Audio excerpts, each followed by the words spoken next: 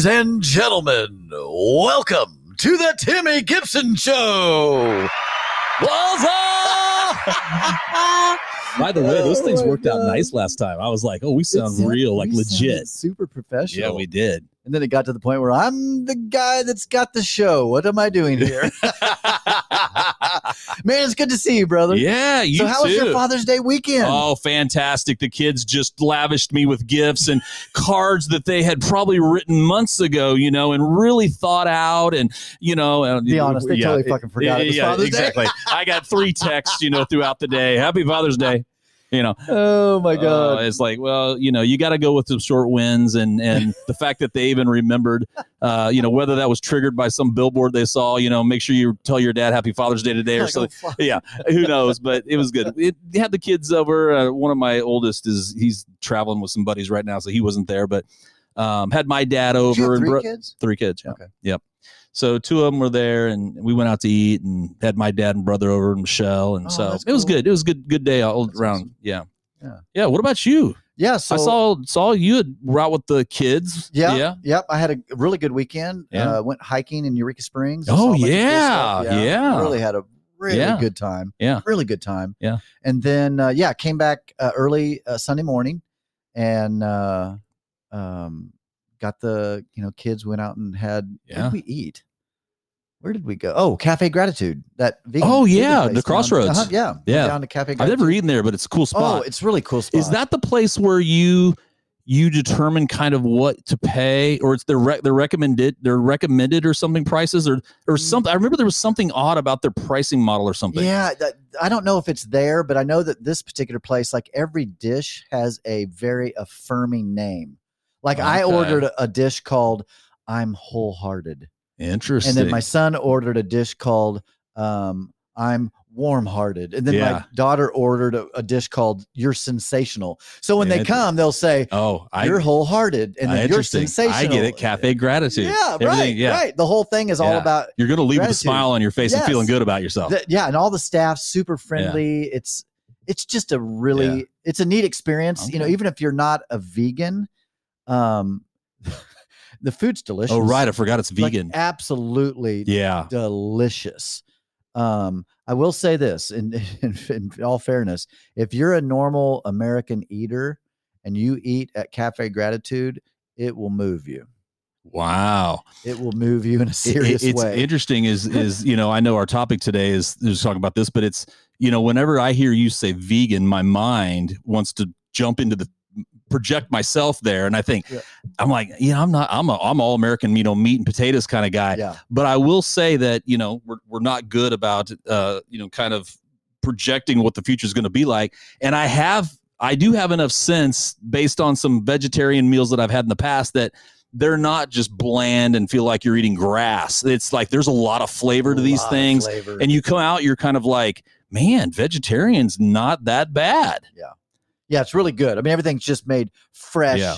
Even the drinks, because they serve alcohol. Like it's all that crafty. When they say that's a margarita, it's there's no mix in it. Yeah. It is literally all fresh ingredients, and even some of it, I think they grow their own herbs and everything. Like that's cool. You know, it's so good. It was so good. What was Eureka like? Eureka Springs. Yeah.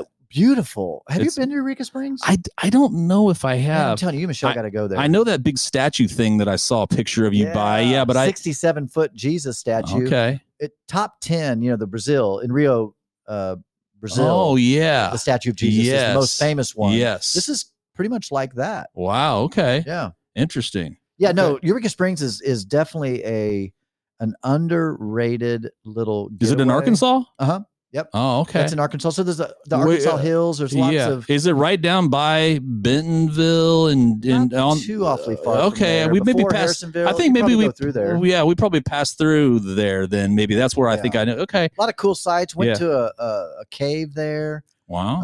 Of course, saw the statue of Jesus. Did a lot of hiking. Yeah. It was just literally. I just had so much fun. Yeah. Yeah, it's a good place. You keep doing fun times outings like this. Somebody's gonna lock you down. I know.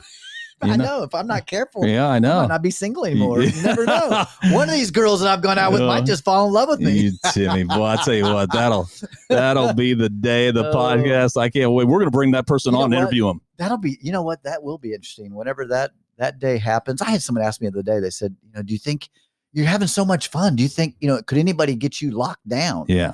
And, Lance, I've said this before, I'm a lover, and I was in a relationship for 25 years. Sure. And I really had a great marriage. I really did. Mm-hmm. And now I'm single. And so I'm single. So I'm just having fun, living life, meeting people, going on dates, doing the deal.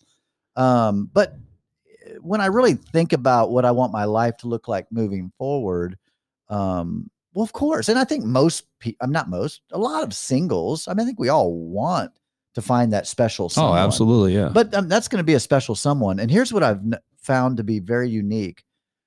Not only are they going to have to be special to me, but I'll have to be special to them.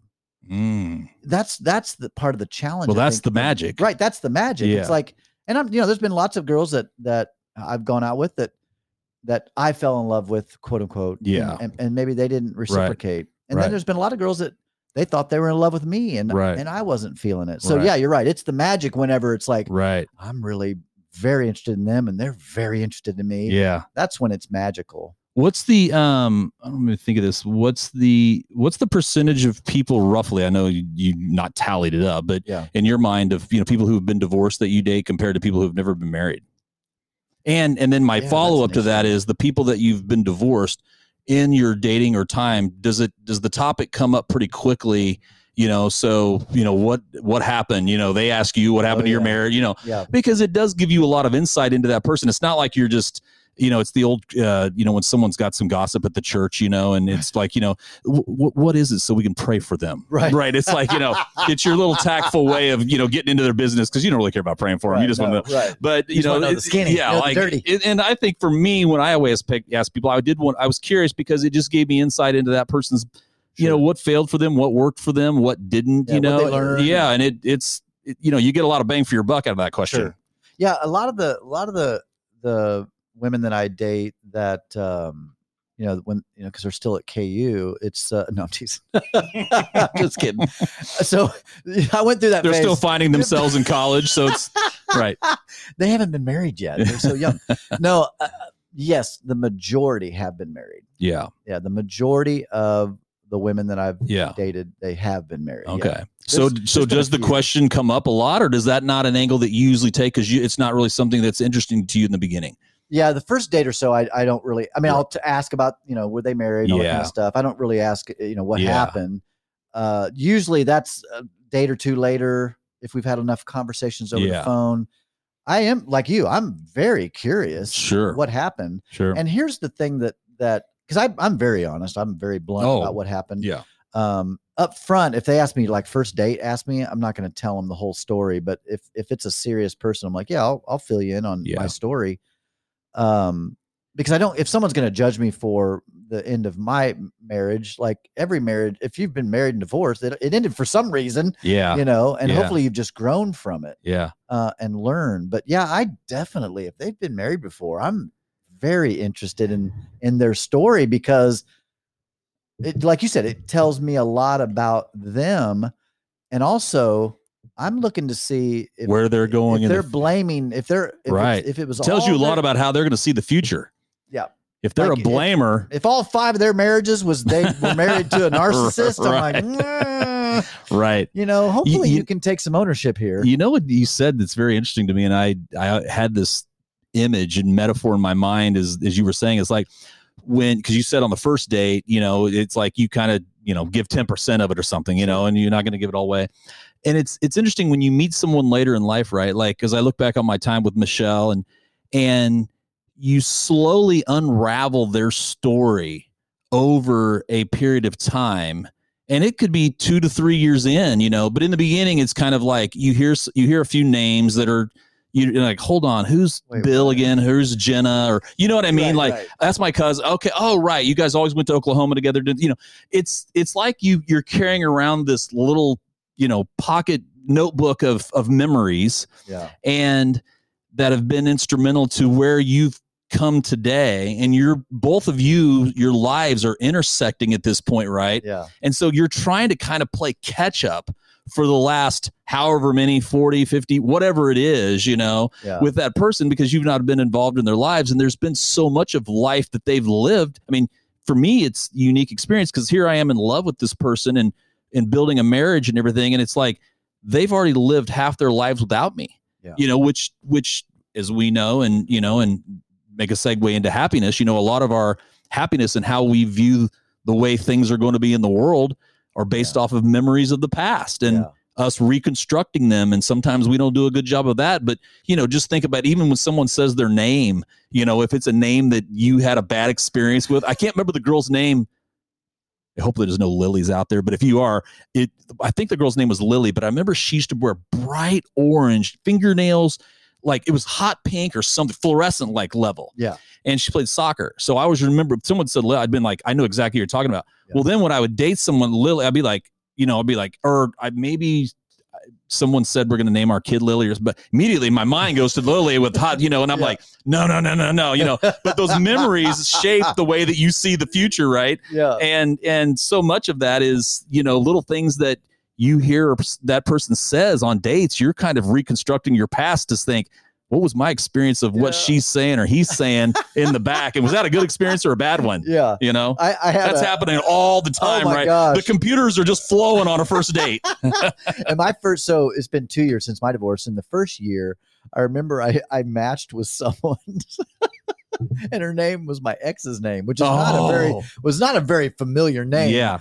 And I just was like, I don't know. Right. That's tough. Know. Yeah. It's like, can you change your name? What's your middle name? Can we go by that? Yes. Yes. Yeah, it was just like I don't know why it was just weird because there's no bad blood between me and my ex, but it was just it's just feeling, awkward, right? Yeah. So what? So I know last week we said, let's talk about happiness, and I know that it's been an interesting concept for me. I think just in my own journey because it's not that if you would have asked me years ago, well, what are you looking for? I'd have been like, just to be happy. I never would have said that, right? But I also know that deep down, I think our good friend C.S. Lewis says this, right? It's like every man is trying to achieve happiness, even the one who hangs himself. Interesting. Go ahead. Sorry to interrupt. I guess this is a thing that I'm curious what you would say. What is happiness? Well, I think that's a great, I think let's try to define it a little bit together. I think that I think it's a projection in the future of something that hasn't happened yet. And the reason, and it doesn't, so I'm just thinking out loud here. I also think it's very subjective, right? Let's just call it an 8 is your 8 and an 8 for you is happy. And my 8's a happy, but my 8 could be completely different than your 8, but we're using the same language. So it's a very subjective experience, right? Even though we try to put language around it.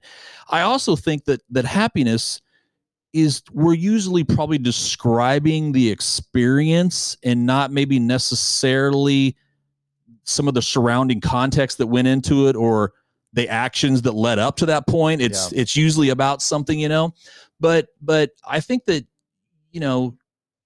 it's an interesting concept because how do you it's obviously a positive feeling, but I also think that it gets constructed based off of good moments that you've had in the past that you're kind of applying like that felt good. That was an 8 back there. And this looks like it's going to be an 8, but I don't know that does happiness happen in the present moment, or is it always a past thing that you were evaluating that you would classify as language? We went here and it was a great, if I said in a year from now, something about Eureka Springs, you'd be like, oh, it's a great place. Awesome, yeah. Cause you had a great experience there.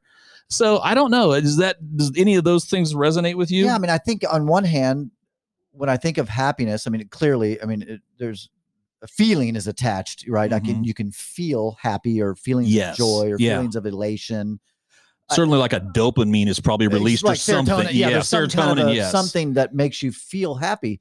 But I think that true happiness, now I'm getting into my pastoral mode of years ago, true happiness is something that comes from the inside out. In other words, if my happiness is determined upon, your happiness, well, that's fucked up. Or if my happiness is determined about the money I make or the car I drive or the shoes I wear or the girlfriend I have or the whatever. Right. Because I think in coaching, my coaching business, there have been several clients of mine, and I'll just be honest, I don't know how else to say this, except I was just so frustrated working with certain people because I'm like, he's good looking.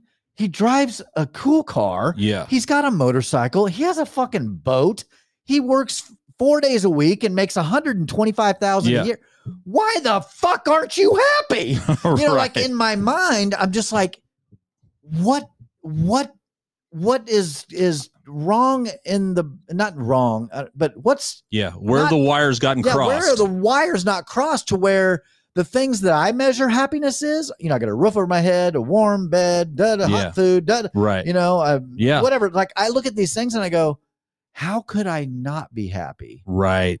I mean, I have the basic necessities. So that's why I think it is subjective, because if happiness is 200,000 and I'm only making 100,000, well, then I haven't achieved happiness yet. Right. So I think how you define happiness will determine whether you have happiness or not. Does that make sense? Oh, absolutely. And I think that the person who's always defining it by, you know, when I get you fill in the blank, you know, that person's just you're like, it's not going to be a good ending for you, my friend. Yep. And it's where the carrot in front of the, yes, it's like you never quite get there. Yes. Which is why, you know, I think his name's Dan Gilbert, Stumbling Upon Happiness. I recommend the book highly. Is a deep dive psychologically a little bit into, and I love the title, into how the brain, but he called it Stumbling Upon Happiness. And in the beginning, when I read it, it came highly recommended from, you know, Tim Ferriss and all these guys. You know, they were all, you know, talking about it. This is on, you know, it's a great book. And he's been on Shankar Vedantham's Hidden Brain podcast a few times, you know, and I've loved listening to him. But he's a psychology professor at Harvard, but he just talks about it in such a real way. But when I picked up the book, I don't know if I just didn't pay attention enough to the title or not. But as I started reading through it, I was like, this is definitely a different take on happiness than I had thought the book was going to go. I had read some other books out there. I think one of the guys' name, it was like an orange book. It was like, his name was like Acorn or something like. Oh, yeah. You know what I'm talking about? Like that book. Yeah. And his was more of a tactical thing. Like, these are things you ought to be doing that give you energy. Gilbert's book was much different than that. It really was more psychologically how our brain derives happiness, how we're not really good at it as individuals of looking into the future and understanding what happiness looks like. And, you know, have you ever seen that little mental trick where people will put that line, they'll put a little line on a piece of paper and it'll have two little arrows at the end of the line. And they're some of them look like a bow and arrow, you know, like they're like I could throw it and the tip would go into the wall either way. You know, the tip is out. The other one is inverted, right? So it's like the little lines are out. And when you put them up next to it, I say, tell me which one of the line in the middle is longer. You say immediately you go to the one where the tip is inverted. But when you look at them and you put them directly under each other, they're exactly the same way. But it's the way that he uses that example to say it's the way that your brain fools yourself into seeing things the way that it needs to see them. You know, the brain and the eye have this kind of contractual relationship of trying to figure things out. Yeah. You're seeing something, but it looks longer, but in reality, it's the same size. Another example that he gives in there, and he uses this example, he says when they do the card trick, and he fooled me, like, even I think I read it the second time, you know, and I was like, damn, he fooled me again. But he puts like you fooled me once, shame on you. Fooled me twice. Right. Wait, what is that? Right. And he put like 5 cards out there, a jack, the queen. They were all in red, and they all had maybe the same suit or something. I don't remember. I'm not that big of a card player. But he said, pick your card. So I picked my card. And then you turn the page, and he said, is your card not in there? And I was like, or he said, I don't know, but he said no. And the point is that nobody's card was in there because your brain focused on the color and the fact that they were just face cards. And so he just picked 5 new face cards that weren't even in the original deck. But what you thought was that 4 of the cards were the same. It was just your card that was gone. And it was like, how did he know which one I picked? Well, everybody thought that and everybody picked a different card. But again, it's the way he brings it up as an example, the way to say your brain processes information that it has and tries to make sense out of it all the time. And we've all heard the expression, the the blind spot, right? Right. And that technically comes from that little place, I guess, between the brain and the eye, the optical nerve or something, I don't know, but where the eye is transmitting information to the brain, and the brain's trying to make sense out of what you see ahead of you. You know, is this a dog, or is this just a big block? You know, or we see shapes, right? And you're like, looks like a duck over there, and you get over there, and it's just a stick with a, you know, part of it was bent to look like the head or something. It's like your brain's trying to make sense out of patterns and all that. And he uses those examples to just build the concept up that we aren't really good sometimes at figuring things out because we don't have all the information, and the context and all that is very important. And he applies it to happiness. And that, where I come back to the title of the book, he says we stumble upon happiness because we are not thinking about it and coming about it in the right way. And I think this has huge implications for professional growth life. It has huge implications for, you know, aspirations of what you think your marriage is going to be like, what your future spouse is going to be like, all those things. And I know we talk about those a lot all the time. You know, what are your thoughts on that? Yeah, no, I think it's a beautiful thing. And I've seen a lot of those examples of how, mental little hacks. those little mental hacks where the line looks like it's longer, and then and you're just like, no, that for sure that line is longer. And then they show you, and it's like, no, it's exactly the same. Or you'll even measure it. I've even got a tape measure. I'm like, holy shit, it's the exact same, but it looks longer. Yeah. So I think and I've read this, but I also think this is true in real life, in my own life anyway, that my level of gratitude and thankfulness is equal to my level of happiness.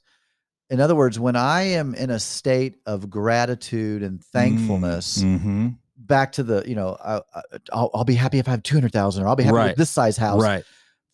I think when you can, it's almost like when people say, you know, just have no expectations, just lower your expectations. That way, anything that happens above the line of no expectation, you're happy, right?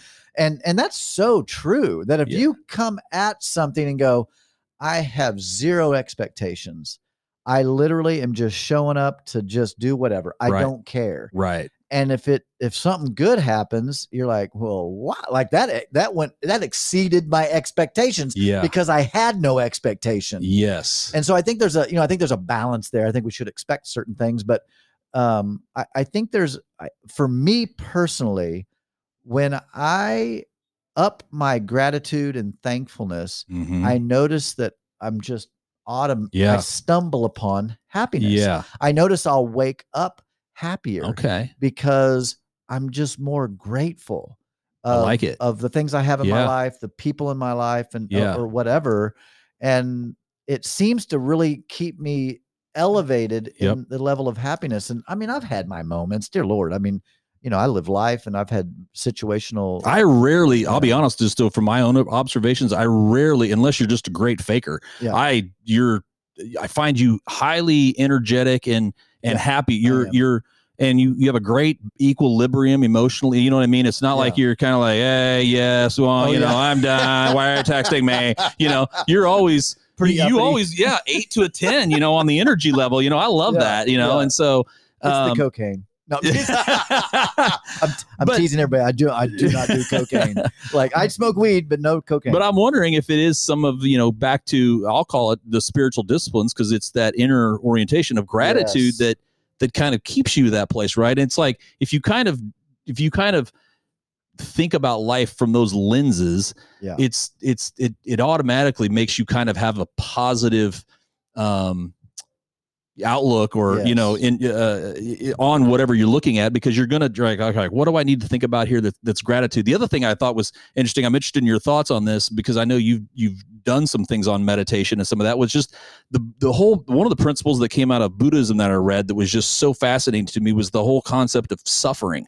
You know, when we apply something or project something onto a situation that's not there, and then it doesn't turn out like we thought, then it comes back to what you said. It's like, well, you started with expectations and it didn't pull through for you. And so now you're frustrated. And so we suffer then from those feelings of angst and stuff, right? I think the same concept happens in happiness that we're talking about. And that is, you know, well, jump into a lot of different things here, but I think, you know, for one of the things that Michelle and I struggled with when we, I think both of us, I'm all over the place. Let me say this. Happiness, we know, has a subjective component to it. And so her memories of the past and her marriage, my memories, which failed, right? My marriage in the past failed. Both have probably good things and bad things or whatever, but certainly that little memory book that we're carrying in our back pocket has a lot written in those pages during that time, right? Yeah. Well, now her and I lives intersect, and you know, you're dating as well, and in lives intersect, you know. So now you pull out this book and you're trying to kind of figure out and apply meaning to the current relationship, which seems good, based on the subjective experience that we both had from bad experiences in the past, and trying to kind of determine, what's this new thing mean to me, you know? And so that's where that whole concept of suffering is difficult, because it's very tough to come into a situation from kind of just like zero expectations. It's, you know what I mean? Like, anyway, what are your thoughts on that? I think of that, I think it's a parable, right? And my mind's a little vague on the story. I mean, the story's clear in my mind, but I can't think of where it's at. I'm sure it's in the New Testament somewhere, but it's that story of where the workers that come in, the ones that come in and work all day got $10, and then those that came in the last hour, they got $10 too. Yeah. And what was wild is the people that got upset were the people that had been working all day and got $10, which was the same amount that the people that came in the last hour and got $10. Right. And what was fascinating was those that came in at the beginning of the day were told, you're going to get $10 for working all day. Yeah. And they were totally for it. Yeah. but they got upset later because the expectation changed based upon what the people that came in last minute were getting. To me, you know, I'm far from a perfect person, clearly. I guess I've stumbled upon a way, I'm wired a certain way to where I would have been hired early in the day and worked all day and would have thought, well, I agreed to do this for $10. He gave me $10. I'm totally happy. Right. I don't care that guy got $10. I don't care about that guy. Right. All I care about is what I agreed to is what I got. Right. So that story was a very interesting story, because in my mind, I remember thinking, well, those motherfuckers, like, why are you upset? You agreed to work all day for $10 and you're getting your $10. Like, so anyway, I say that to then I think of someone I used to be friends with. It was like nothing was enough. Like he, making $175,000 a year salary, got a $40,000 bonus, and yet was never happy about it, and was always bitching and complaining about. And I remember as an outsider going, "What? Yeah, you're like." How can you not be happy? Which I think for me is one of the reasons that I wanted to explore this topic, because I kept thinking, what is it then? Like, if I'm trying to pursue this little golden nugget of happiness, and I see things like that, because in my mind, I probably projected myself as like, if I can just make a little bit more, if I had this or whatever, I'll be happy. That's what really kind of led me down this path of like, how do we get to the place where we can really help people find happiness? Yeah. Man, this is a great topic. And ever since we talked about it last week, that we said we're going to talk about it, because I value happiness. I value joy. And it's something that I don't know exactly how to define the emotion of it, that not just the chemicals that are released, but to be able to say, this is happiness, because like you, I think it is very subjective. What's happiness to you is different from what's happiness to our friend Steve Janke. Or Jerry. Well, Jerry. What defines happiness for different people, I think it is different. And so I think when we come back after this short commercial break, is maybe to help people really dig deep and to look within and define what is happiness for me. And meaning that, like, for not just me, Timmy, or me, Lance, but me, Jerry, me, Steve, me, Rick, Tommy, Sally, whatever. What is happiness for you? I also think the language that we use is very important, because sometimes we just say, how was dinner? Good. Right. And that doesn't cut it. Right. No. coming back to stumbling upon happiness. Yeah. Which can I like say that. real quick is, I think this is the right language. It's kind of a double entendre. Yeah. It's there isn't just an act that happens and you're happy. You kind of stumble upon Do it. this and boom. You're right. Right. But so there's that angle, but there's also you trip up on it, right? Too, because we don't necessarily always know what creates happiness in our brains and how that all works. So that's why I love the title there a little bit, because I think that happens for all of us in both ways. Yeah. Well, I think it's the same thing with like working out. If you want to be in shape, it isn't just I'm going to decide I'm in shape and voila, I'm in shape. Right. And you don't accidentally. I like that it says stumble rather than accident. Right. Yeah. It's not like it's an accident. Yeah. It is an intentional decision. Yep. There's a conscious. Things, So in other words, if you want to be in shape, eat right, exercise, and it's an automatic result of those two things that you will see some benefit in your physical. Right. Of course, there's no way that it can't. If you do certain things, you will get benefits. Even if you're there at the gym regretfully and you don't want to be there and you're bitching and moaning about it, if you're doing the exercises and you're doing the proper nutrition, you will benefit. So now let me say this. And I think this is a key. I love your example of the working out thing. And I didn't know this before, but Michelle taught me this. She said one thing that because she has low body fat and she's always been able to retain muscle real well. Yeah. So people are always like, I love your back, or you got great arms. One of my friends, their wife called her Arms. Are you still dating Arms? That's what she would call her.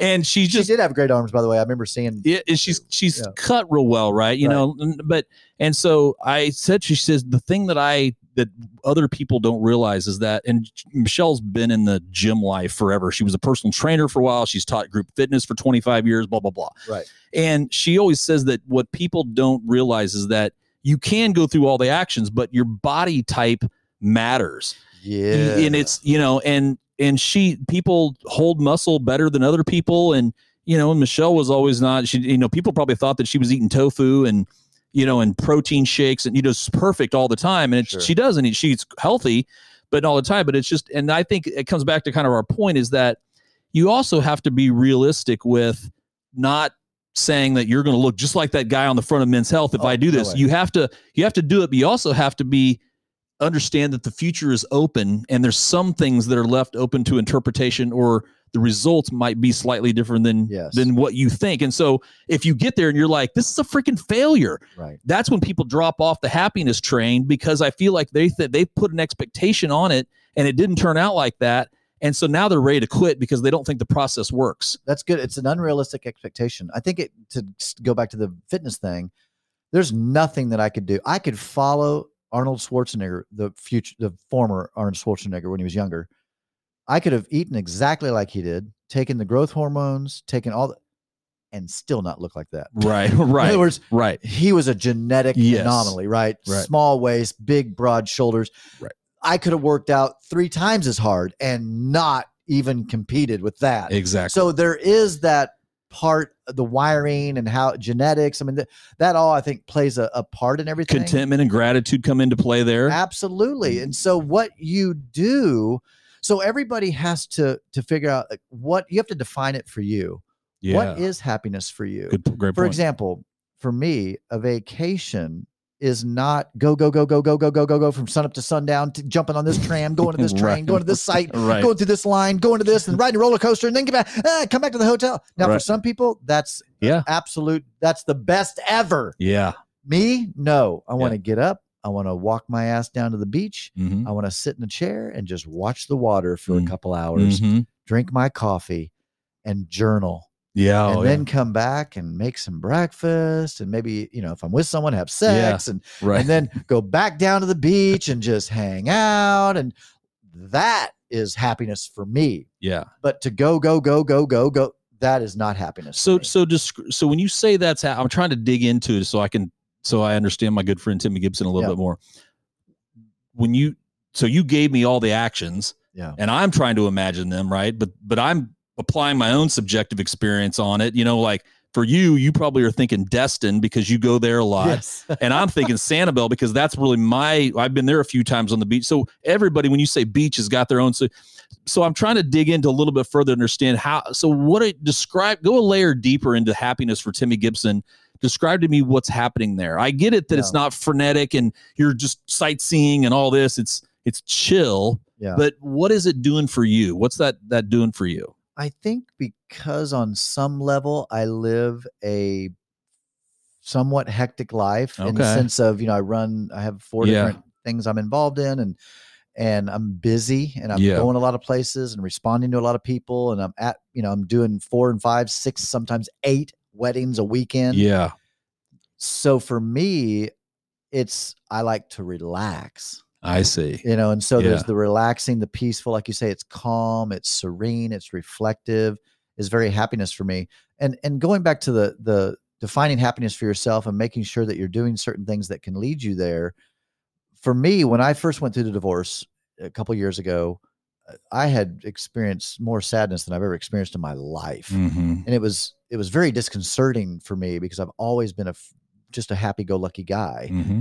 And when that happened, it was a real blow to me, that I'm always happy. Because your identity in your mind was I'm a happy guy. I'm a happy guy. And now I am not really happy. I'm very sad. Yeah. So I remember that I started reading books. I didn't have a TV for 7 months. Okay. So, because I knew that I needed to force myself, because like anybody, I could have started drinking. I could have started just staying up late watching TV. Right.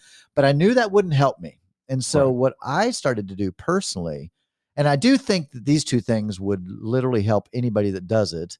One is when I went to bed, I didn't go to bed right after TV. I would turn off the TV, turn off electronics. I would read or whatever, some good positive book or something fun. Mm-hmm.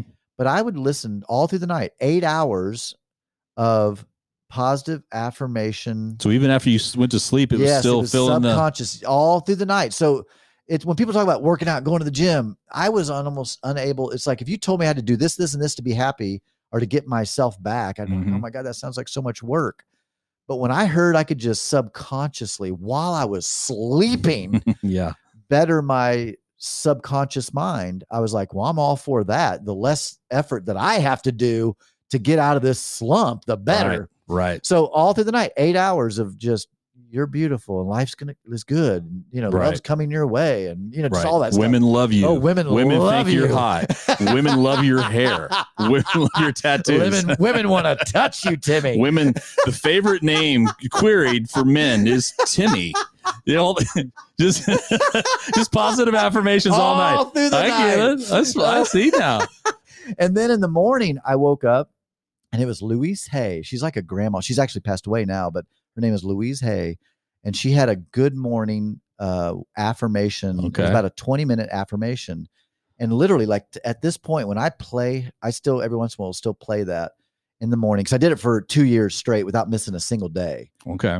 First thing I did, I'd wake up, I'd reach over and push play on my phone and hear Louise Hay would say, "Good morning. Isn't it a beautiful day? Yeah. And you're alive." Yeah. That's that's cool. And it was so cool. And I'd sometimes sit there and I would just be overwhelmed with happiness because I'm like, I slept in a warm bed. I had sheets. Yeah. I have water, clean water. Yeah. I can take a hot shower. Like it made me just realize that, you know what? I have every ingredient for a happy life. So as you're saying that, I'm really interested now is because someone else might do that and it may not garner the same results. Right.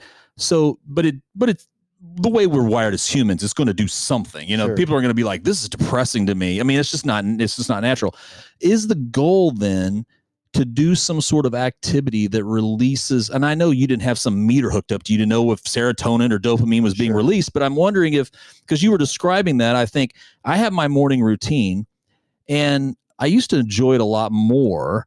Yeah. I get up and read the news. I like to get something stimulating going, and I like to get something that kind of gets me focused on product at work, and things, and it just to kind of get the juices flowing a little bit, And I'm wondering though, is the goal there if I just think that's the thing, that if that's doing it, it's like I just keep hitting that gratitude play button, and it's not, it's trending down on the happiness meter. It used to be a 10. It's like I just don't get it much out of it. It's 9. Now it's an 8. Now it's, I think what's going on is the goal there then to the takeaway that to figure out something that is there's releasing those chemicals maybe. And I don't know. I'm asking you that. Yeah. Do you feel like that's what was happening, or? Yeah, because it took me about 30 days of where there wasn't much of a change. I mean, for 30 days, okay, I was just doing it. Like it was just monotonous. Yeah. I was pushing play and going to sleep and then waking up, pushing play and just going, I don't know.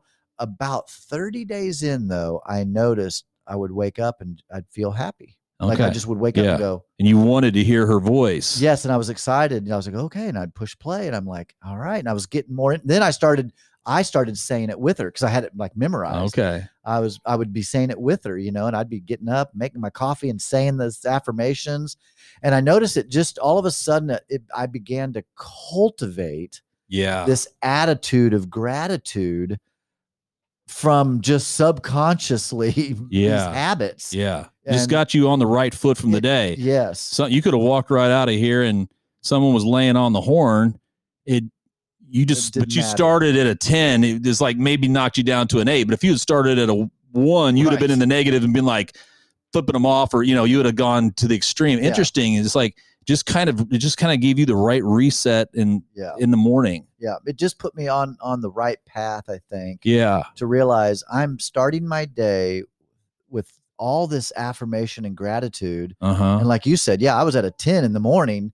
So it didn't matter really what happened throughout the day. Maybe it hit a couple points off, but I was at a 10. Yeah. But early on, right after the divorce, I mean, I woke up at a 3. Sure. Yeah. Oh, yeah. And throughout the day, it dropped down to a 1. Yeah. And so, to then start at a 10, it's like, man, I'm ready to take on the day. Right. I mean, so I got a flat tire. I got a car. Right. And, like, who cares? Right. Like, it's fine. Well, it's an interesting point that you bring up. And I thought about this earlier, and now you've hit on it again. Part of how we stumble upon happiness in the sense of skinning our knees or tripping upon it is comparison. Yeah. That is a big problem. That's a big one. And even, even coming down to doing something like this lady that you liked or whatever, right? Like then someone else gives you another gratitude and you're like, yeah, but it's not Louisa or whatever her name is, and, or whatever. And it's like, I'm interested in your thoughts on that. I don't know necessarily where I'm going with it, but I also know that part of happiness and how we define it in our minds is that comparative factor. And something, and maybe this is part of the takeaway, don't beat yourself up for comparing something. Well, let me give you an example. Either you, I don't know if we talked about this on the podcast or we talked about this off, but we talked about it today. And that was that Michelle and I talked about this early on after we got serious a little bit and started to, come up on some of the complicated parts of being in a relationship when you're older, that it was like we realized that we were comparing our relationship now to what we thought feelings we should have had when we were 25 when we were dating. Yeah. So when you put that, and so it's like, comes back to your point of, I was projecting something on there. And so then when it didn't turn out, it was like the suffering set in and it was like, hang on. And it was like, even though we had something good, we're comparing it to a different time of our life. And the same thing happens when we think about the future, right? Like, you always say to me, the one thing that I wish that I would like to improve in my life is just to be more financially secure, even though you're financially secure now and you pay you just don't have this nest egg $1 million sitting out the bank that I guess you're hoping that you have, because if you think that if you got it, then Timmy would think, oh, I'm finally, but the feeling that you'd find something else then to be worried about, you know what I mean? And so we take that comparative factor, but what we don't do a good job of is putting ourselves in the present moment that we're having it. Meaning we don't know who our present self is going to be. Right. So we're trying to like project happiness. If I can get that, then, you know what I mean? Well, Timmy, you got $1 million now, but you're like, yeah, I know, but now I got cancer in the lung. Right. And you're not happy again. You know what I'm saying? Right. So, and I need 2 million. And now I need 2 million, right? It's always something that this carrot you described earlier. And I think that was a big takeaway for me in a lot of ways. One, I find myself always, because we're Americans and you want to think there's always opportunity for growth and be a better. We always are trying to look to the future of what it's going to be like when we hit X or get to this place or something. I've also realized that that's a good thing, but it's also don't have these expectations that X is going to be the way you think it's going to be. But I also try to think too, like, what are the feelings that I'm having now about some relationship or something? Am I projecting something that's just not realistic because you're not going to be 25? You kind of see where I'm going there. Absolutely. So the book that really helped me, and we've talked about this book a lot, our friend Eckhart Tolle, The Power of Now. Yes. That was a really pivotal book, an important book, a pivotal book in my journey. Instrumental. Thank you. Instrumental book in me really solidifying a day-to-day happiness quotient. Okay. Because I realized that often when we project into the future, it's either I want to project into the future, by this time next year, I'll have $1 million. And right. you get there and you're like, damn it, I don't have it. Right. Or you project into the future, like, they're doing layoffs at work. And what do we project into the future is I'm going to get laid off. Yes. Rather than, no, I'll be the one that they keep. Right. So the part of it is just your mindset. Yep. It's like, well, if I try out for this baseball team, I'm a good baseball player, but if I project, well, I probably won't make it. They won't like me. Right. Well, you don't know that. Right. Like, get your ass out there and just try and see what happens. Right. But in The Power of Now, he was saying just not to even do that. Like, live in the present. Yes. And if you're making proper decisions in the present and living each day present, you were invited to the tryout. Right. Be gratitude. Accept that for what it is. Just right. Live in the now. Yeah. You went up, you struck out. Accept that for what it is. All right, I got it. I got to improve on what it is or whatever. Yeah, it's just like the trip. That's a discipline that is a discipline. A spiritual discipline. It is a spiritual discipline, and it is something because the scriptures talk about it. It's not wise to compare ourselves to others. Exactly, it's not. And so, like this weekend, like you said, I went to Eureka Springs. It was really, really a good time. But I went into it I said, you know what, just no expectations. Right. If it rained the entire time, whatever. Like I just don't. I have no expectations. And what was cool is I had zero expectations, and so every awesome thing that happened, it exceeded my expectations because I had just leveled out the expectations. I wasn't like, it's going to be this and it's going to be that. So how do we compare that to hopes then a little bit? Because I guess in my mind I'm thinking that was one of the things I struggled with Eckhart Tolle was that, he was like, accept the present moment, but yet I'm also wired, and in our world, Western minds, is that there's opportunity for improvement out there. And so it was like, if you're just dwelling on the future to dwell on it and all this drama is happening, then that's drama that you got to get rid of. And just, but if you're dwelling on the future because you're allowing yourself to think about how do you get from a 6 to a 7 to the next level, then that's different a little bit. So I guess I'm trying to understand, like, how do you balance that in, relationships that you were imagining a little weekend visit to Eureka Springs, you were probably thinking the sun's out, it's going to be hitting these trees, right? Like, it's going to be beautiful. It's going to be beautiful. It's going to be a great time, whatever. But if it was raining, it would have been, that's a real difficult dynamic. Cause how do you kind of project of what hope, but yet you got to also be realistic and know that it may not turn out like that. Right. And so then you don't want it to be debilitating if it doesn't turn out to be like that. I think it goes back to the daily activities, think about fitness a lot. So let's just say you're 100 pounds overweight and you don't like it. And so it's making you unhappy. Okay. What I would say is, okay, that you're 100 pounds overweight. Yep. You don't like that. Yep. And you know that you don't want to be that way. Yep. So if you start today or tomorrow, like whatever you said, tomorrow morning, I'm going to walk a mile. Right. That to me feeds into happiness. You still got the 100 pounds you need to lose. So you're still overweight, but you are actively pursuing and doing what will eventually help you achieve the 100-pound weight loss. Right. So that's what my affirmations were every day. I knew that just listening to, it's like eating an apple. If I went and ate an apple today, boom, I'm not just healthy. Right. It's an apple a day every day, just like a Snickers a day every day. Like it's making, anytime we make a good decision, anytime we make a good decision on the majority, it's going to give you a good result for me. It's like compound interest. Yes. Yeah. you benefit from the day before and the day before. Term, yes. Right? You know, like I'm growing my hair out. Right. I knew it was going to be a 2-year process, and I knew I was going to go through an ugly stage.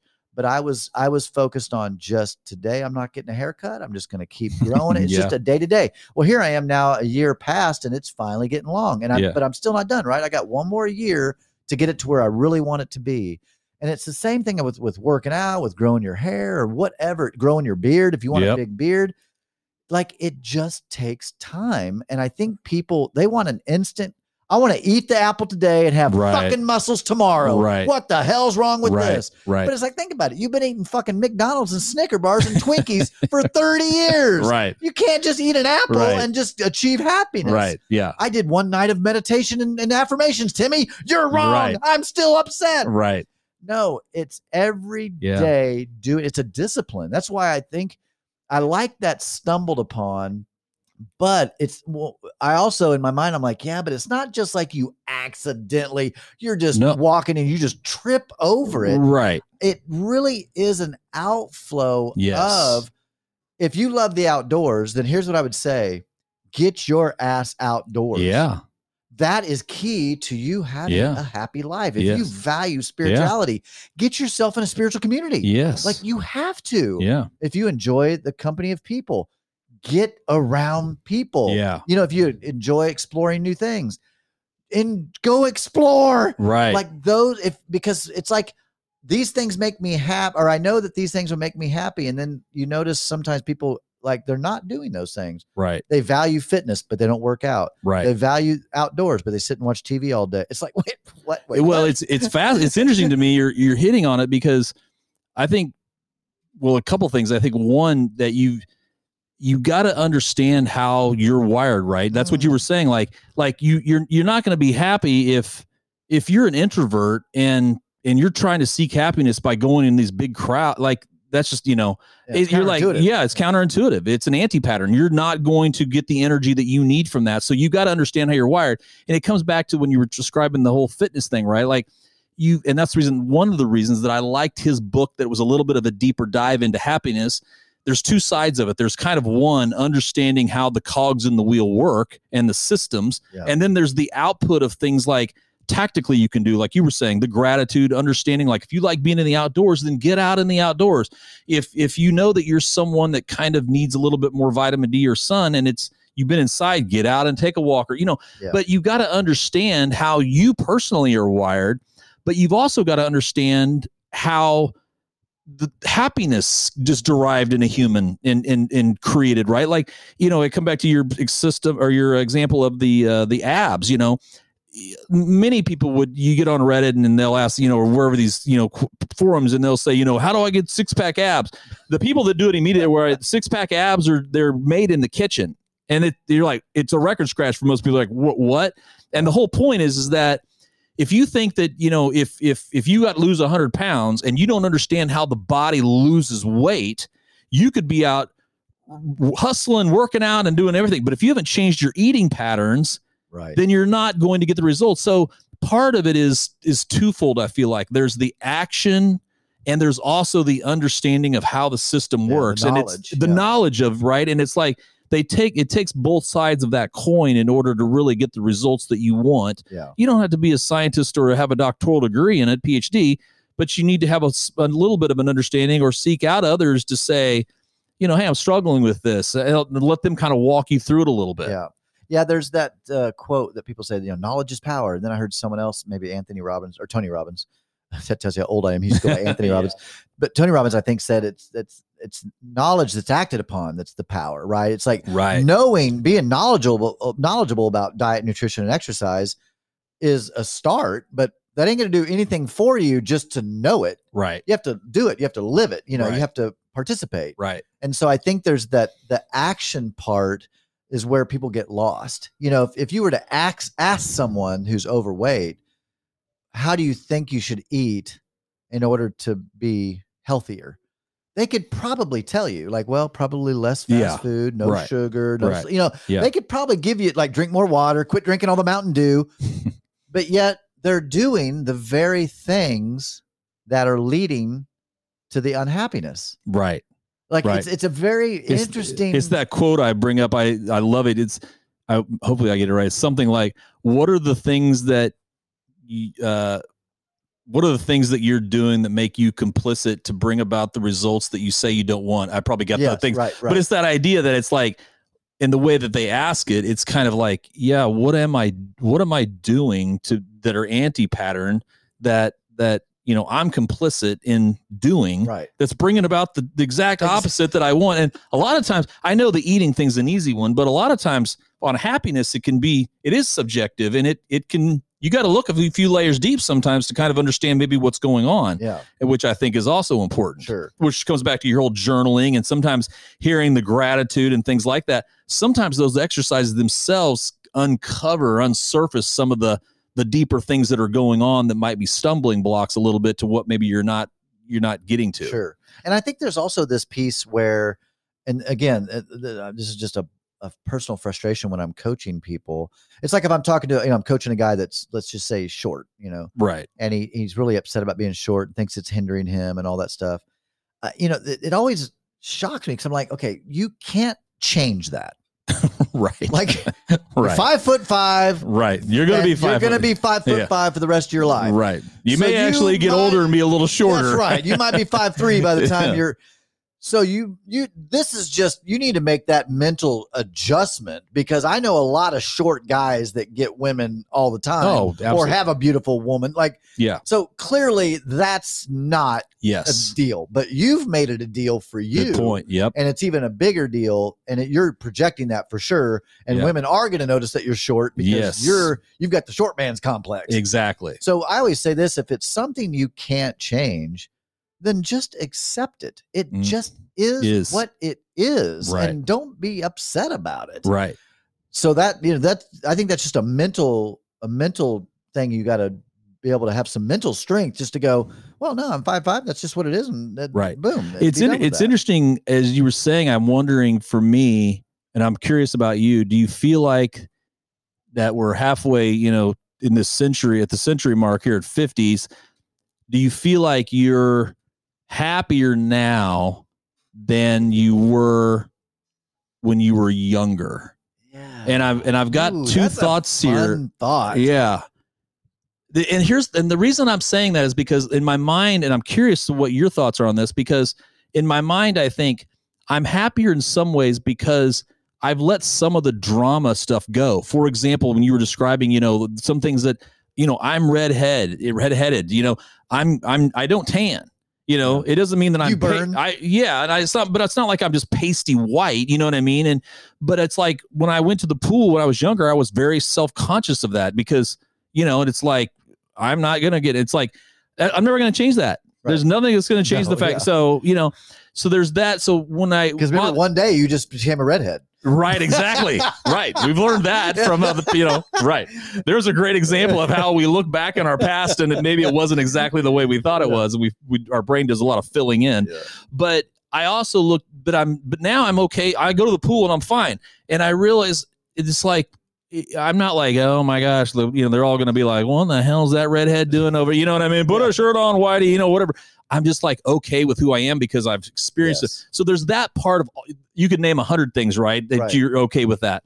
But then there's also there's a lot of experiences that you have when you're younger that are new. And part of one of the things that we know how the brain kind of characterizes things as being happy is because of variety and things like that. So the novelty or the newness curve, it doesn't mean that it has to, but it curves, it kind of starts to plateau off a little bit. I don't want to use the word plateau, but it's not a steep curve like it was when you're smaller. When you're a young child, everything's new to you and everything. And it starts even so it's always commensurate with your age. So there's that part of you're not maybe, and this is interesting, brings us in the book. A lot of times when you get older, things that brought you happiness when you were younger was because you didn't necessarily understand all the workings behind them. So they were a little bit of a mystery, and mystery brings happiness. Yeah. And later on in life, you're not as happy with the same things because you're like, but I know how that magic trick works. It's not as cool anymore. That food didn't just appear on the table. Right. My dad was working his butt off to go buy that.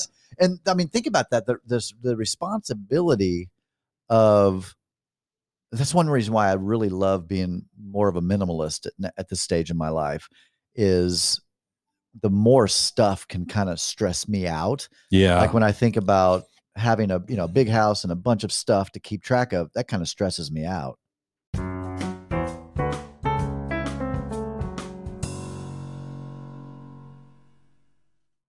So you were saying, are you happier now? Or do you think, and of course you're making that general question for everybody, even listening, like, yes, when you think back to childhood happiness, and, I think I've pretty much lived a somewhat blissfully happy life. Like when I think back to my childhood, was happy, and, I had food, I had shelter, I had parents that loved me and thought I was, when someone asks you, they say, do you, look back on your life and happy, or are you thinking more in just a generalized view of it, or are certain experiences come into your mind? That's why you ask such great questions.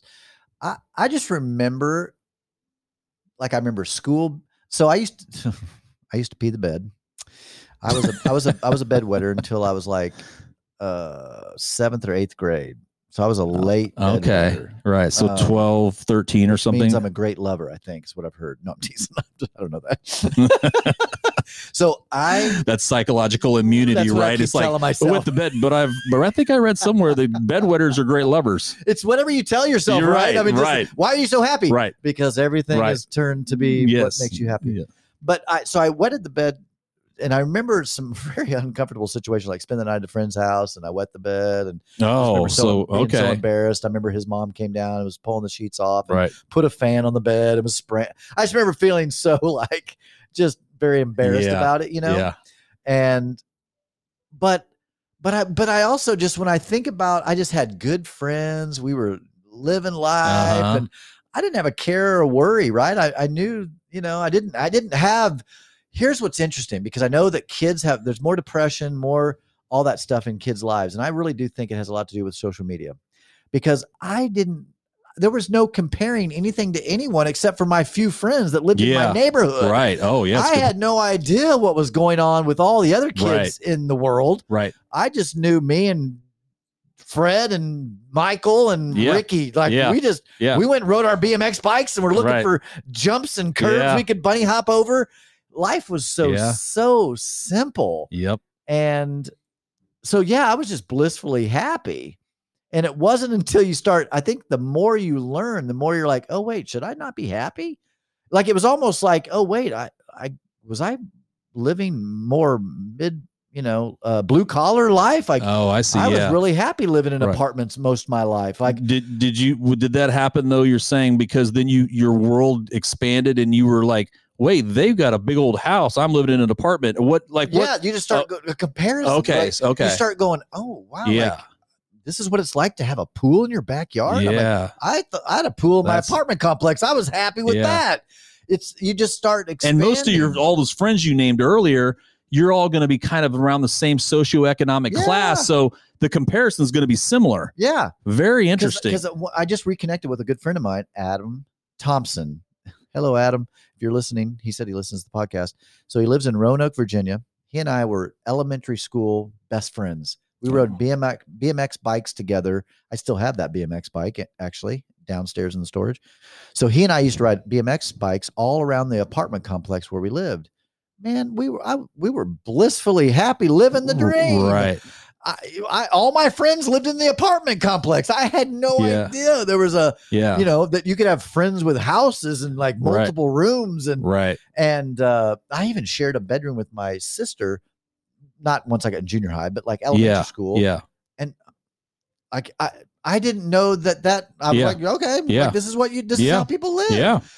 I had loving, adoring parents that made me feel like I had everything in the world. Now, granted, I was raised religious. So, God, the God of the universe thought I was special. So that made me feel special. You know? I think there's some things that I find a lot of benefit from. Sure.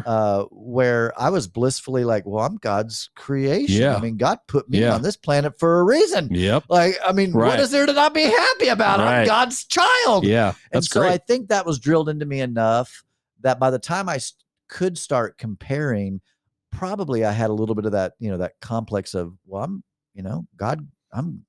God's child. Yeah. So I'm special. Right. And it wasn't like I'm more special than anybody else. It was just, I'm special. Everybody's special. We're all God's children, you know? Which that innocence created a little bit of the happiness behind that feeling. Right. Yeah. But it's like later when you start to dig into it a little bit and you're kind of like, you start questioning things, it starts to kind of, tarnish the happiness a little bit. Like that's an unfortunate fact in life that just, you wish didn't have to happen. What happened to me is all of a sudden I had a friend that was my age and he got a really good job and started having a lot of money and was buying a good car. But all of a sudden I was like, oh, man, well, I'm making minimum wage. Yeah. What's wrong with me? Right. So I think it does go back to all of a sudden my comparison. I started comparing myself. And then of course, I went to seminary. So after seminary, college, Bible college, you start a church and, well, his church, he started his church and now he's running 200 people. I only have 50 people. What's wrong? And I listen to his messages and I'm a better pastor, you just start comparing. And it's interesting. The more we talk about this, the more that comparative feature is really, and it kills you. It kills you. And it also, you gotta know where you're at. Yeah. So if you're struggling with something like, whatever, like you gotta know maybe then that you're going to put yourself in another situation. Are you going to be comparing yourself? Like if you realize that's the thing, because I'm thinking back to you, I love your example of when you guys were younger, and that is your world was small, so you didn't have, and so everybody knows their world's going to expand and broaden, which does grow you. Sure. It's one of the, when you go on a missions trip, right? It's like, you think we're going down there and we're going to win all these people to Jesus. It's like, no, you're not. Yeah. You're going to go down there and you're going to be the one changed to realizes that the world's, so you thought you were going to change all their lives. No, they changed your life, and that's the whole point, but you miss that but you broaden your world no matter what it is. And there's a fine line between how that can become debilitating or energizing. Yeah. And you got to be careful there because one of my youth pastor growing up, he always said to me, this is before I went to seminary, long before I was even thinking about it. He always say, I could tell you there's files that I have in here and show you surveys where people, when they've expanded their knowledge, they've become more liberal or they don't believe in God as much, and I was like thinking, and I always remember that because I was like, I went to seminary and I'm like, I feel like I've grown more in my knowledge of God, but now I've pivoted a little bit in my own journey. And I'm like, the more that I have questioned things and the more that my journey has broadened, that innocence is gone, that I'm just believing in something like Jesus walked on water or Balaam's donkey talked or something. You know what I mean? Right. Like the mystery of it kind of propelled the divinity of it or the whatever that word is. And so then when you start digging into it a little bit more, and it's like maybe that's not the way it works. And I think this whole study on happiness is one of the things in my own journey, because even though it's very nuanced to happiness, it just taught me that the brain does a lot of filling in and a lot of gymnastics with things, right, to help you understand Balaam's donkey. It's like, you wouldn't believe that if anyone else ever said that to you, but yet you think it's literal interpretation of the text, right? Right. So there's just but it's that whole broadening, expanding of your world that can be a dangerous thing to do if it's like your maturity level has to be commensurate with how broad your world's getting a little bit. Yeah. And I know for me, the point of, so the one other time that I remember struggling to maintain my happiness was after I planted the church back in 2003. Okay. And the church had somewhat plateaued. We kind of hit that 300 people mark, and it was like we just couldn't really break through that. Yeah. We'd have a huge Easter service and have 587 people, I think is what we had. So I would say 600. Steve Janke calls that resistance in the technical analysis. That's right. there was resistance there. Right. But and I would go to a conference, which is supposed to pump you up. Okay. I never got really pumped up at these conferences. I was going and finding that everybody, quote unquote, everybody else was just blowing through this barrier. Yeah. They were blowing through the resistance. And it led me to going, what's wrong with me? The Am I comparative not good thing. enough of a teacher? Am I not savvy enough? And then you go, and then this is where it's really fucked up. You start saying, why is God resisting me? Why is God not breathing on me or giving this to me? Or, and then he's probably thinking, I've given you the 300 people that I need most to be there. And you're like, I'm not effective if it's not 500, if it's not 700. Right. I mean, so a lot of people would be dying to have 300 people. Well, the average church is 80 exactly. people. Yes. And I remember during that time, I had a lot of smaller churches that had been going for 10, 15 years. The pastors were calling me, this young tattooed pastor, and wanting to find out what I was doing. How did I come to Kansas City and start this church and within 2 years have 300 people? They were freaked out by it. But I was like, 300? Like, I'm not doing jack shit. My friend over here started a year ago down in Atlanta. He's got 1,000 people in his first year. Yeah. And so, it's all of the game of comparison. But I'll never forget just remembering this feeling of when I get to this, when I have 1,000 people, then I'll be happy. Or when I have this much money coming in, or when I have this happening. And there was always this discouragement in me. And then this is all the same story. I remember some of the downfall of these big ministers and ministries happening. And I remember there was this one guy, I won't name his name. I know him. He's a good dude, but he had a big fall, and he had a church like 10,000 people. And I know him personally. Mm-hmm. And, here he was involved in some really shady shenanigans. And I remember like going to God in prayer, and I was like, God, so I'm living so in my mind. This is me, right? I'm like, I'm living so pure. I'm doing this. I'm reading the Bible. I'm praying. I'm fasting. I'm doing this. I'm doing that. I'm preaching your word. Blah, blah, blah, blah. Yeah. And this guy's over here, fucking prostitutes, and he's got 10,000 people. Yeah. How the fuck is this fair? So I'm going to live pure, and I get 300 people, and this guy's going to fuck prostitutes and get 10,000 people? And I'll never forget, I called one of my friends. He was a pastor. I called one of my friends down in Oklahoma, and after this big downfall happened, and I said, I guess now what I'm realizing is church growth involves sleeping with prostitutes. And of course it was a joke, and we were laughing about it. And I said, man, I'm just frustrated. I said, I feel like I need to fucking be involved in some shenanigans to I don't know, stir the pot to get some exciting going on, because here I am, quote unquote, thinking I'm doing everything right. God's not blessing not blessing me. Look, what the fuck? Of course I don't believe in any of that theological perspective anymore. I don't think God actually blesses some people and doesn't bless other people.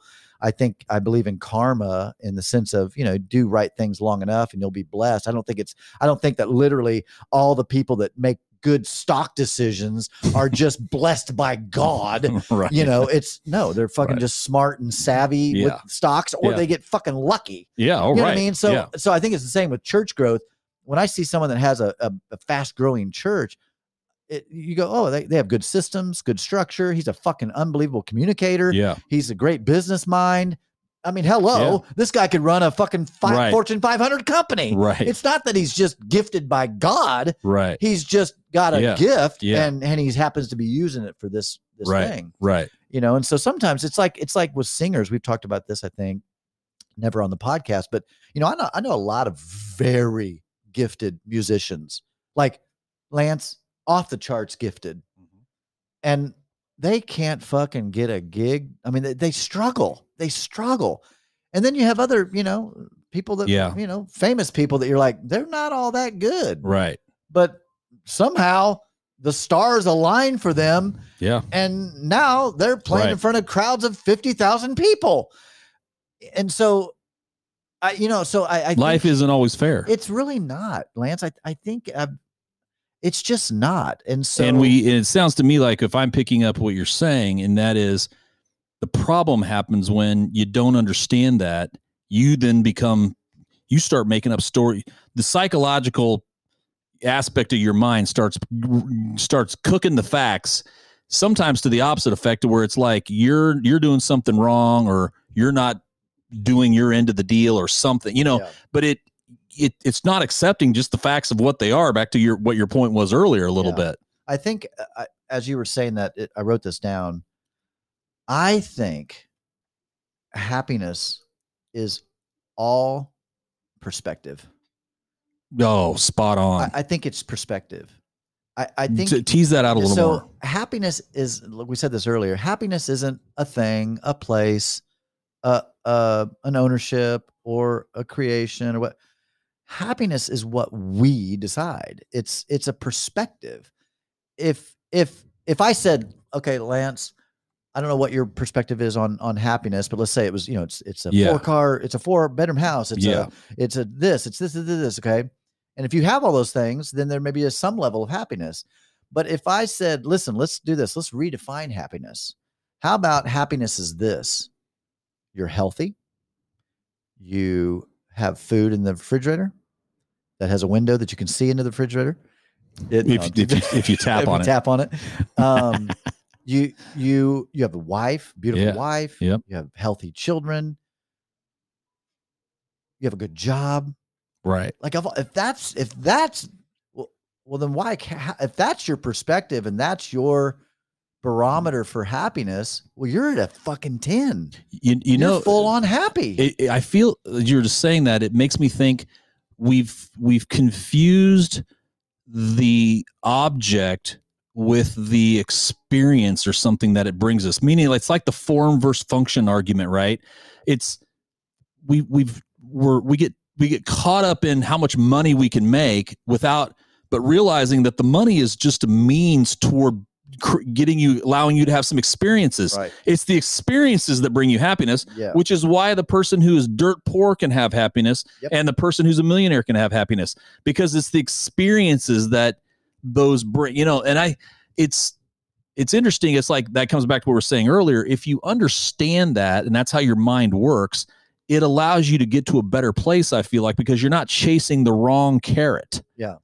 You know what I'm saying? Sure. Meaning that if I go back and I'm like, if I can get to a 4-bedroom house and I can have all, and then you get all that and your marriage dissolves and it was hell, you maybe then rethink things and you're kind of like, what do I want? Well, I want someone I'm attracted to, but I also want just as much someone that's easy going with, that I flow with nicely. Yeah. I never would have thought of that when I was, younger. I would have thought, if we get married, we're going to flow, like, just some of the things, or no more than I know me, like I kind of think off the cuff, and that can get me in trouble sometimes. I need someone that's not going to be overreactive to that, and Michelle's not.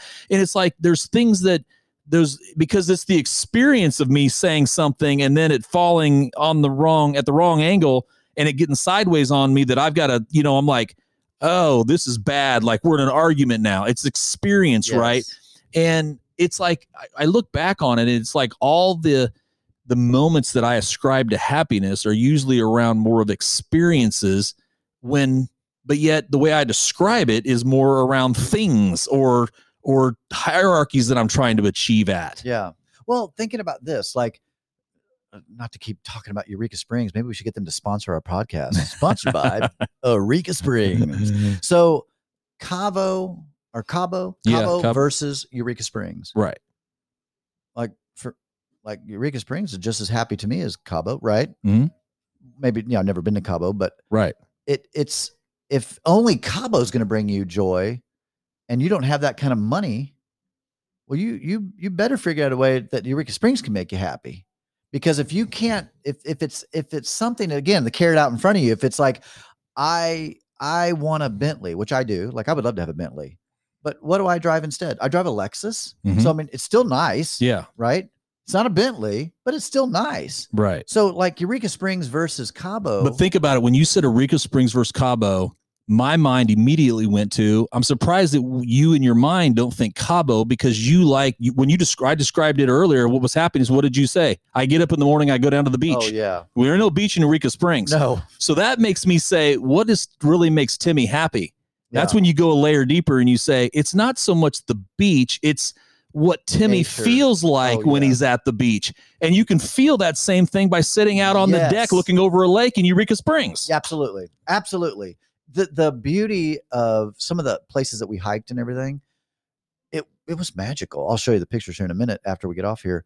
Just breathtakingly beautiful. You know, you're looking down in this huge valley and there's this fog over the trees. I mean, it was just beautiful. Yeah.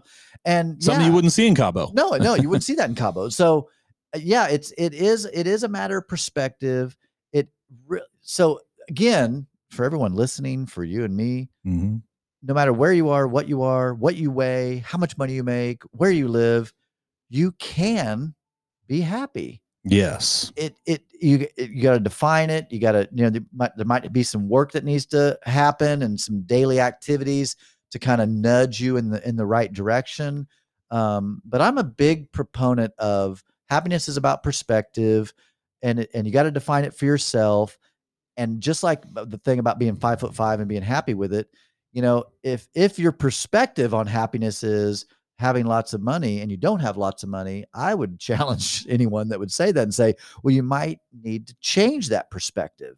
Like you might need to work on finding ways that you can achieve that same thing that you think you would get from having the Cabo experience in Eureka Springs. Exactly. How can you be happy going to Eureka Springs, man? I go to Cabo. I would never go to Eureka Springs. Well, but it's what I've got out of it. And it ought to, that as you were talking, it just makes me think that tells me that happiness is something that's kind of not pushed down, implied on us from something outside of ourselves, because the person who's slumming it in India on, a little kid, it could be just as happy as a child that lives in Leawood over here. And he's got a pool with a slide, but because I think you make a great point. It's like, if you've got to figure out like what it is with where you're at in life, because if it's always like then that's going to become a problem. But we know from experience that there are other people that don't have a slide in the pool. No one in the whole country has a slide or a pool, and their happiness is way off the charts compared to where we are. Yeah. I would say that people, I'm sure there's studies out there that show that people in the US are much less happier than other countries, and we probably have far more than those other. And so that ought to tell you something, that you've gotten some wires crossed there and you're chasing the wrong thing. You talked about finding, how going on a mission trip helps you more than it helps the people. I'll never forget. I remember going to Mexico, helping to build an orphanage, and Lance, I'm telling you, man, it fucked with my head, because here I am, from America, right? Have all this stuff. Right. I show up and hear these kids, man. They're like playing, they're happy, laughing, they're dancing, they're kicking the ball around. They have a little fucking shack that like 12 of them live in there, and the potty is out back, a hole in the ground, and they have no running water, and they're happy. Yeah. And oh my God, it fucked with me. It just like, it wrecked me. Yeah. Because I remember thinking, how are they happy? How are they so happy? And that's when it really solidified for me, I have nothing to be unhappy about. Right. I have nothing to be unhappy about. I get to take a shit indoors. I get to flush that stuff. I get to then wash my hands I can put a cup under my sink and get fresh, drinkable water. Right. I can open up this little cold box in my kitchen and pull out food. Yeah. What is there to be unhappy about? Right. You know what I mean? Like there's nothing for me to be unhappy about. And so you're right, man. When I went to Mexico, man, dude, it impacted me. And you're right. I didn't do shit for those people, Right. I mean, kick the ball around with them and all that kind of stuff. Like you said, shared the gospel with them or whatever. But I came back changed. Like it really made a huge impact on my perspective about what is happiness. Yeah. Because you were you had a really comparative situation going on there. Yeah. It's really this podcast, we always say, it's like we tee up these topics, we're just doing it for ourselves, I look at myself and I think, where are these things now that I've got to that I'm going to be content. I've got to be, grateful. Like you said, I appreciate like I love that you said, but it's like, it's like when the comparative aspect, which is not a bad thing, Sure. but it can become very quickly a very unhealthy thing, and it's like, I've got to start digging down to figure out but it's any time that, kind of walking through this, anytime now for me, it's like, I get that feeling of, when I get X, or if it's anything that's I don't have now, that I can feel myself inside ascribing happiness to it. Yeah. That to me is the trigger then for me to say, all right, I need to dig it up. What do I think that is going to make me happy? I mean, that's what all commercials do, right? They don't tell you anything about the car. Right. They just show you that this is the way you'll feel when you're in this car. Right. But it's like, and so they're helping you imagine it. But it's like any of that, right? It's like, I have to think, like Michelle always says to me, she wants to move back to Lawrence, it's so, and I'm like, but, she wouldn't want to hear this, but she's imagining maybe something about a time in her life that she was living in Lawrence.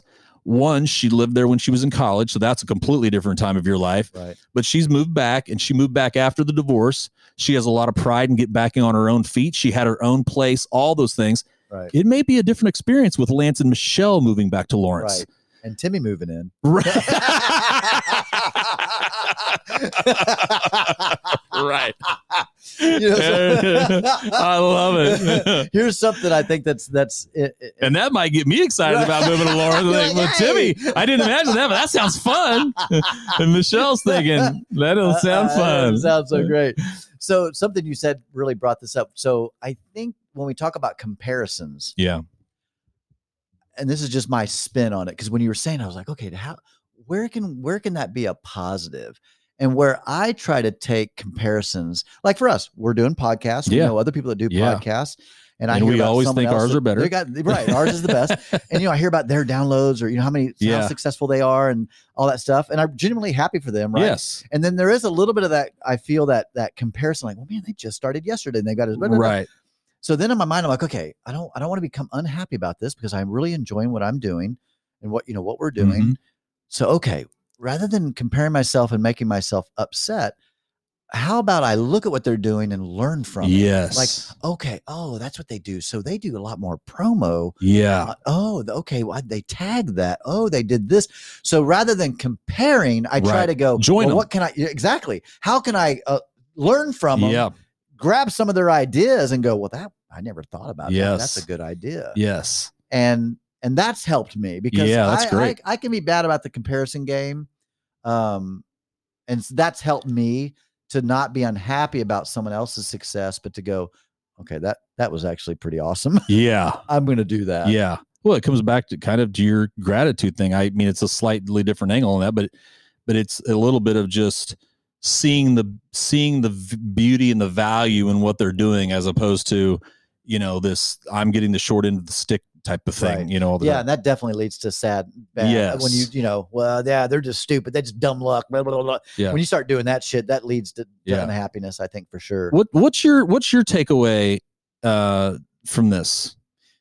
I think tactically, or my takeaway is there has to be some daily activities that, once you define happiness, I think that's the first thing is you got to define your happiness. Like, what is it for you that you think would make you happy? Right. Is she German? Is she Brazilian? Is she English? Right. What's going to make you happy? And then from there, begin moving in that direction. If I would be happy if I was fit. Okay, then that means you should start working out, eating right. But don't have it so defined that if you don't look at, like, have a picture on the wall that's like, I'm not going to be happy until I look like that. Exactly. Realize that the future may be a little unformed. Right. Yeah. And realizing things take time. Yes. And I was very methodical. I knew, just like running a marathon, you don't start like, I'm not going to run a marathon next week and like, I'm going to go run 12 miles right now. Right. Bye. Like, no, I'm going to run a mile. Yeah. And then the next day, run a mile and a half. Right. And then 2 miles. But within 3 to 6 months, I could actually run a marathon and not die. Yep. So I think it's the same thing with happiness. If you're feeling not happy now, you probably won't feel happy tomorrow. No. Just, but if you but you'll probably feel happy the fact that you took a step. That's it. Yeah. That's my takeaway. Okay. Take a step in the right direction, and within time, you will literally wake up one day and be like, I'm happy. And it's just because it's been this daily thing, and you just eventually reach that goal. And then you got to continue to do those things, right? Well, it's like businesses that get real successful, and then they get away from all the things they did at the beginning to get them to reach that. It's like they forget all that. It's like, no. Go back to treating your customers great. Like, go back to all the basics so that you can succeed. Right. All right, let's shut this thing down and go look at our downloads. Let's go see what Stacy's doing. Let's go see what these other podcasts are. Right. So will they be happy or depressed? So little teaser, Lancey. Yeah. So I interviewed a girl named Jennifer. I'm not going to give out her full information yet. She's a big time online TikTok sensation. What? I love TikTok. She had like an Instagram. I got it after the show. You got to tell me. Oh yeah, she had like 100,000 followers. Damn her! I know. Damn her! So we're just not good. God doesn't love us. Well, we don't have boobs and beautiful, long blonde hair. Right. So, but she's a real internet sensation. Yeah, she's really a social media kid sensation influencer. I guess you'd say. Yeah. And she let little old me. Old Timmy Joe Gibson. Yeah, do a little interview today. And so I heard you said it went really, I'm excited to hear about it. It actually was, it was very good. I throughout the conversation, she started asking me questions. I'm like, damn, this girl's like a psychologist. She's like digging into my life. But that one will be coming out Friday. Okay. And I'm really excited we talked for over 2 hours. Oh, wow. And I honestly, if anything else, I learned a lot about me. And got a lot of feedback about some of the things on dating that I wrestle with.